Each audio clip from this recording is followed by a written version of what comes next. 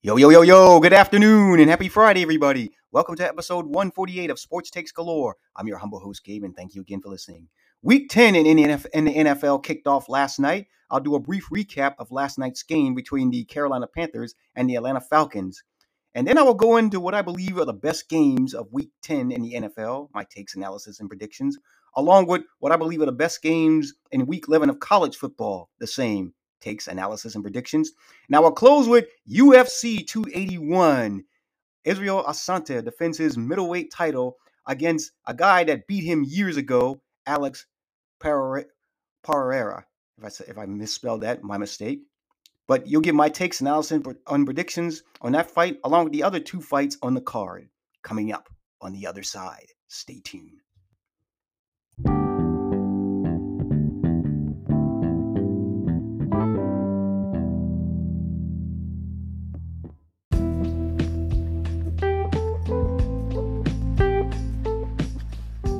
All right, now without further ado, let's get episode 148 started. Well, you know where we're going to start my opening take is in the NFL. We're going to start with Thursday Night Football, a matchup between two NFC South division foes, the Carolina Panthers and the Atlanta Falcons. Of course, everybody knows that these two teams played 2 weeks ago, and Carolina had a chance to pull this one out. P.J. Walker led the Panthers down the field for a game, which should have been a game-winning touchdown and an extra point. But stupidly, the receiver, DJ Moore, took off his helmet after the touchdown and got a penalty that backed up what should have been a makeable extra point into almost like a 48-yard field goal. He missed it, they went into overtime, and they lost.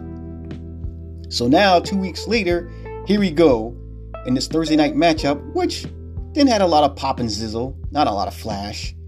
I mean, the game was basically a defensive game because both teams tried to establish the run game. And both these quarterbacks, P.J. Walker, not an efficient passer, and Mariota, hot and cold. But in the end, the Carolina Panthers pulled it out 25-15. The story of this game is the Carolina defense. Last week, actually this past Sunday, the Cincinnati Bengals hung up 35 points in the first half on their route to a rout. The Carolina defense looked god-awful. But in this game, they played like they were like the number one defense in the NFL. I mean, we all know the Atlanta Falcons' goal was to establish the run game, and they were able to hold them in check. P.J. Walker, he didn't have a great game, but he didn't lose the game, even though there were a couple of plays in that game where the Atlanta cornerbacks dropped interceptions, so he could have easily lost the game, but it didn't happen. So 108 yards passing, no touchdowns, no interceptions.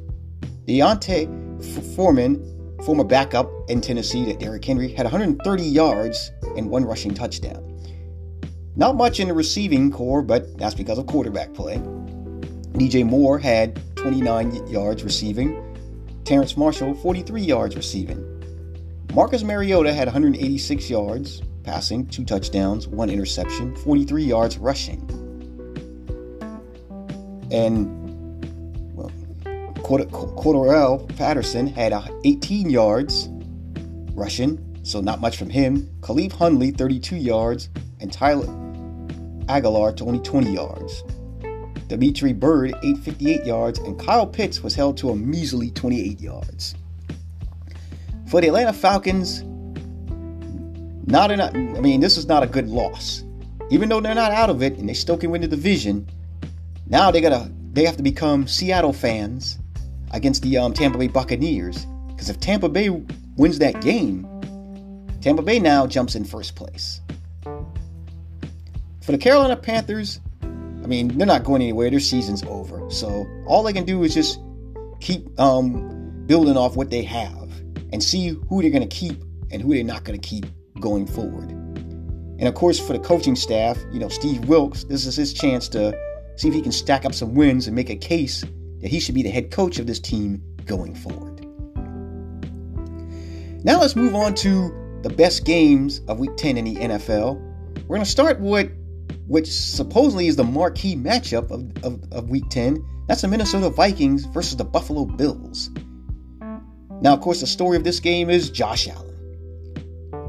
As everybody has heard, Josh Allen suffered an elbow injury, and it's not certain whether he's going to play or not this Sunday. Of course, Buffalo coach Sean McDermott is not giving not much details. So all he's saying is just day to day. But this would be a big win for Minnesota, because even though I've personally argued that they might be the scariest team in the NFC, some analysts don't look at it that way. They believe their record is skewed because some of the teams they've played and how they've been winning games close. In a way, I believe if you win games close, I mean, that makes you battle tested. Now, if Josh Allen is not able to play, then Case Keenum is going to start. Now, you're probably thinking that takes the sizzle out of this game, and yeah, in a way it does. But let's also remember, Case Keenum and Stephon Diggs are former Minnesota Viking players. It was those two alone that got the Minnesota Vikings in the NFC Championship back in about 2018 or 2017. Can you say Minnesota Miracle? Remember, Case Keenum threw a huge touchdown pass to Stephon Diggs to end that game against the New Orleans Saints. So those two do have some familiarity with each other. But the problem with this is Buffalo is not a great running team. I mean, Josh Allen is both their passing and their running offense. So I'm going to say this. I'm going to give you a two-part prediction. If Josh Allen plays this game and is 100%, Buffalo wins this game 31-25. If Josh Allen does not play this game, I think Minnesota is going to go into Buffalo and pull off the upset 26-20. Now let's move on to the Seattle Seahawks versus the Tampa Bay Buccaneers. This game will be played 9:30 a.m. because it will be taking place from Munich, Germany. Tampa Bay will be looking to build off last week's win over the Los Angeles Rams. But the big question is going to be, will they be able to run the football this week? Leonard Fournette, I'm looking at you. You need to step your game up for Tom Brady and company. Because the Seahawks defense, I mean, even though it's young, it has been improving during this 4-game winning streak as they look to extend that to 5 games. And of course, Kenneth Walker III is running like a boss. You would think Marshawn Lynch was back there, the way he's been running. Now, if Tampa Bay wins this game, they will have taken possession of first place by 1 game, due to the Atlanta Falcons losing to Carolina last night. Seattle, if they win, they will stay atop of the NFC West with my 49ers breathing down their backs. I bet right now Seattle's they're playing one of the best balls in the NFL. Tampa Bay, even though they just bounced back, I don't know if I can trust them at this time. I need to see them win maybe a couple more games in a row before I can trust them. So I'm not going to trust them in this game here. I'm going to go with the Seahawks to win on a field goal as time expires, 26-23. Now let's move on to the Green Bay Packers versus Dallas. Green Bay is hemorrhaging. They've lost 5 straight games. And this is the worst the Packers have looked in the Aaron Rodgers era. Now, the only piece of good news for Green Bay is Aaron Rodgers has had the Cowboys' number. Remember, he beat the Cowboys in Dak Prescott's first season when they basically took the league by storm and beat them in the playoffs in Dallas. Of course, we all know about the catch or not catch from Dez Bryant that propelled the Packers to beat the Cowboys in the divisional round years ago. For Dallas, they're going to be looking to keep pace with the undefeated Eagles in the NFC East. Now, the Eagles have one game over Dallas, so they want to keep pace to keep the pressure on. So when they play each other later this season for the second time, they'll be ready. You can dub this the Mike McCarthy Bowl. Remember, the only Super Bowl the Packers have won in the last 20 years was the one when Mike McCarthy was coach and Aaron Rodgers is in year 2 in the NFL. So this will be Mike McCarthy's first game versus his former team. Now, of course, for the Packers, they've been hit with some terrible injuries. I mean, they lost like one of their receivers. They lost Romeo Doubs, who's been playing pretty well. And of course, Christian Watson hasn't returned yet from injury. Sammy Watkins has been hot and cold. And Randall Cobb is still out. If the Cowboys are going to finally break that Aaron Rodgers curse, this is the time to do it. Because right now, they're a lot more complete team than the Packers right now. So I'm going to predict Dallas to break that Rodgers curse and finally get a victory over Aaron Rodgers and the struggling Green Bay Packers. So Dallas wins this game 30-24. Now let's go to my 49ers coming off a bye versus the LA Chargers. Now for both teams, both teams will be looking to stay in pace with the leaders of their division. The Chargers will be looking to keep pace with the Kansas City Chiefs, as they're 5-3 and the Chiefs are 6-2. Same thing with my 49ers. We'll be looking to keep pace with the Seattle Seahawks in the NFC West. So both these teams will be looking for wins to keep the pressure on the division leaders. Now for the Chargers, they've allowed the least sacks in the NFL.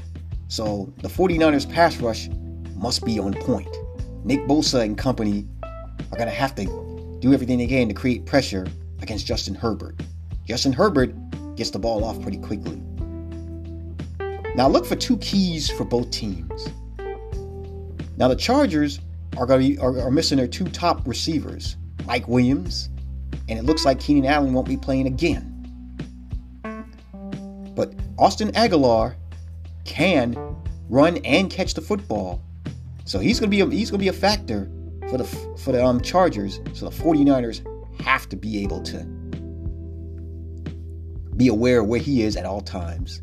On the other side, we all know the X factor is Christian McCaffrey, but now another weapon has just been added for the 49ers. Elijah Mitchell, who was a starting running back until he got hurt the first game of the season, returns. So it's going to be interesting to see how Kyle Shanahan uses both these backs. So in a case, the Chargers are going to have to pick their poison here. I think this game is going to be pretty close. I mean, the 49ers defense is good in every which way. The Chargers, on the other hand, they're vulnerable against the run. So I believe the 49ers are going to rush for at least 150 to 250 yards in this game.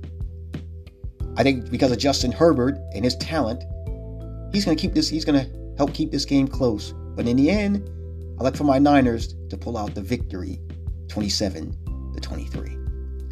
Now let's move on to Monday Night Football, as the undefeated Eagles will be taking on the Washington Commanders. Now the Eagles will be looking to stay undefeated and go to 9-0. While the Washington Commanders, will be looking to stay in the playoff hunt, because we all know they have no shot of even sniffing the NFC East crown. So the best thing they can do is rack up some wins and hope some other teams in front of them start falling along the way. Now Washington, they did bounce back and they were rolling until last week. So the only way they're going to be able to pull off this upset is their offense is going to have to make some plays. Because the Philadelphia Eagles offense is a juggernaut. I mean, they're complete with all the skill positions. But I'm just going to quote college football game day analyst Lee Corso when he says this game is going to be closer than the experts think, or in his words, close. Yeah, I think this game is going to be a lot closer than people think. I think the Washington Commanders are going to play hard, but in the end, give me the better quarterback. Give me Jalen Hurts over Tyler Heineke. So the Eagles will pull this game out 23-19. Now that concludes the NFL segment. Now let's move to college football. Now this week, there are a couple of intriguing games. None of these games are overwhelming, but there's a couple that I feel have some implications. Let's start with Alabama versus Ole Miss. Now, Ole Miss is going to need to win the rest of the way and hope that LSU loses one more SEC game. Because LSU beat Ole Miss earlier this season. Alabama, who has no shot of making the college football playoff and don't look likely they're going to make the SEC championship, is going to be looking to play spoiler along with bouncing back from that devastating LSU loss in overtime. And of course, Lane Kiffin is looking to get his first ever win versus Nick Saban. I know like a lot of these assistants, they're tired of Nick Saban spanking them. But for that to happen, their offense has to be on point. And their defense is going to have to get to Bryce Young and slow down Alabama. I'm not going to lie. A part of me is picking this upset. I want to pick this upset because Alabama is kind of reeling, but Nick Saban losing 2 in a row is something that just doesn't happen. So while I think LSU is going to play hard, give me the better quarterback. I'm going to take Bryce Young to bounce back and beat Ole Miss 30-28. Now another game that has some significance, TCU goes into Texas to take on the Longhorns. TCU recently ranked in the college football playoff at number 4. So the question now is, will they be able to show that they are the number 4 team in the country? Now they do put up 43 points a game, so they can put up the points. But the question is, will they be able to play solid defense? But then again, this is the Big 12. These guys can't spell defense. And Texas is going to be looked to play spoiler as they try to deny TCU a shot at the college football playoff, because TCU has to be perfect the rest of the way. They have to win all their games, and they have to win the Big 12 championship. Going forward, they have Texas, Baylor, and Iowa State. Now after Texas, and Baylor's not going to be an easy one either. So it's going to be interesting to see if they can win these next 2 games. I expect them to beat Iowa State and then win the Big 12 championship. Then they'll be on their way to making the college football playoff. But it starts here, going on the road versus Texas. Mac Dugan, he's had an excellent season. He's been playing lights out. He's going to need his playmakers, running back Kendrick Miller and Quentin Johnston, to show up for him. I think TCU is going to win this game. I think it's going to be hard fought. And of course, they're going to go back and forth offensively. But I think in the end, I think TCU is going to march down the field and win this game on a field goal. So I'm going to take TCU to win this shootout 41-38. Now that concludes my short college football segment. Now let's go to UFC. UFC's got a nice little card here this Saturday. Looking forward to that. along with the games and going to see Black Panther. But let's talk about UFC 281. We're going to start with the main event for the middleweight title. Is my guy Israel Adesanya takes on Alex Pereira. I hope I said that right. If I didn't, my apologies again. This is a rematch of the fight that they had before they were both in the UFC. It took place in China. Pereira won the first fight by decision. If you watch that fight, it was pretty close. I mean, Israel Adesanya could have easily been picked to win that fight. I mean, it was like all the judges scored it 29-28. That's how close it was, and it was a good fight. So the question that will be for Adesanya is, I know he's going to be looking for revenge, but will looking for revenge be the reason he gets stopped? I mean, both of these men are good fighters. Both these men have great stand-up. Chances are this fight's probably not going to the ground, but that's okay. Both these men are on a winning streak. And Pereira is going to be coming to this fight 21 pounds heavier than Israel Adesanya. Israel Adesanya has a 1-inch reach advantage, and the leg reach is about the same. I think this fight's going to go, I'm going to say this fight goes 4 rounds. And I'm going with my boy to get his revenge and stop Alex Pereira by TKO. So I'm going to go with Israel Adesanya wins by TKO in round 4. Now let's go to the women's strawweight title. This one looks like it's going to be a really good one. And that is the champion Carla Esparza versus Zhang Weili. Now, of course, the champ has a 20-6 record, while Weili has 22-3. The thing about Zhang Weili is she lost her first professional fight and then won 18 in a row. And of course, since she's been in the UFC, she's only lost 1 fight, and that was to Thug Rose in devastating fashion. I mean, kick to the face, and she was flat. But of course, Carla Esparza, she beat Thug Rose twice. But if you look at this matchup, both these women are well-rounded. Both can win on the ground, and both can win standing up. Of course, Esparza has a strong wrestling background. So I think her best chance to win this fight is to get Weili on the ground. Now, Zhang Weili, that girl can hit. I mean, she is a devastating puncher.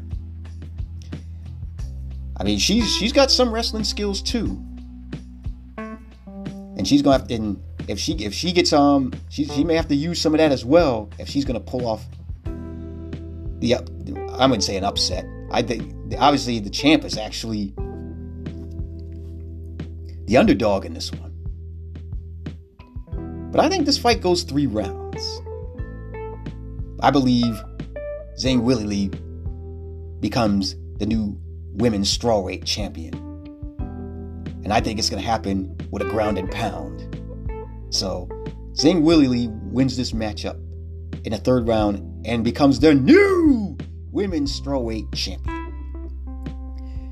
And then the other big matchup is Dustin Poirier versus Michael Chandler. Dustin Poirier has a 28-7 record, while Michael Chandler has a 23-7 record. And of course, Michael Chandler is the former Bellator champion. Dustin Poirier will be looking to bounce back from his loss last season to Charles Oliveira. I think this fight is going to be I don't see this fight going to the ground. I see this fight being stand-up mostly. And of course, Michael Chandler just not too long fight. And he fought Tony Ferguson and beat him with a devastating kick to the chin, knocking him silly. So, I think I'm going to go with the better puncher in this one. And that's Michael Chandler. I think this fight's going to go to all 5 rounds, a decision. But in the end, I think Michael Chandler pulls it out unanimously. So I'm going to go with Michael Chandler to win this matchup by a unanimous decision. Now that will conclude the UFC segment. This will also conclude episode 148 of Sports Takes Galore. I'm your humble host, Gabe. Thank you again for listening. Thank you again for downloading and streaming. I appreciate it very much. You can follow this podcast and stream it Spotify, Apple Podcasts, Google Podcasts, Anchor, and wherever you stream your podcasts from. You can follow me on Twitter at ggsports13 and follow my Facebook page at Sports Takes Galore with Gabe. I'd like to thank everyone for listening, downloading, and streaming. Have a wonderful weekend. Enjoy the games. Enjoy UFC. And I will talk to you again on Tuesday. Bye-bye.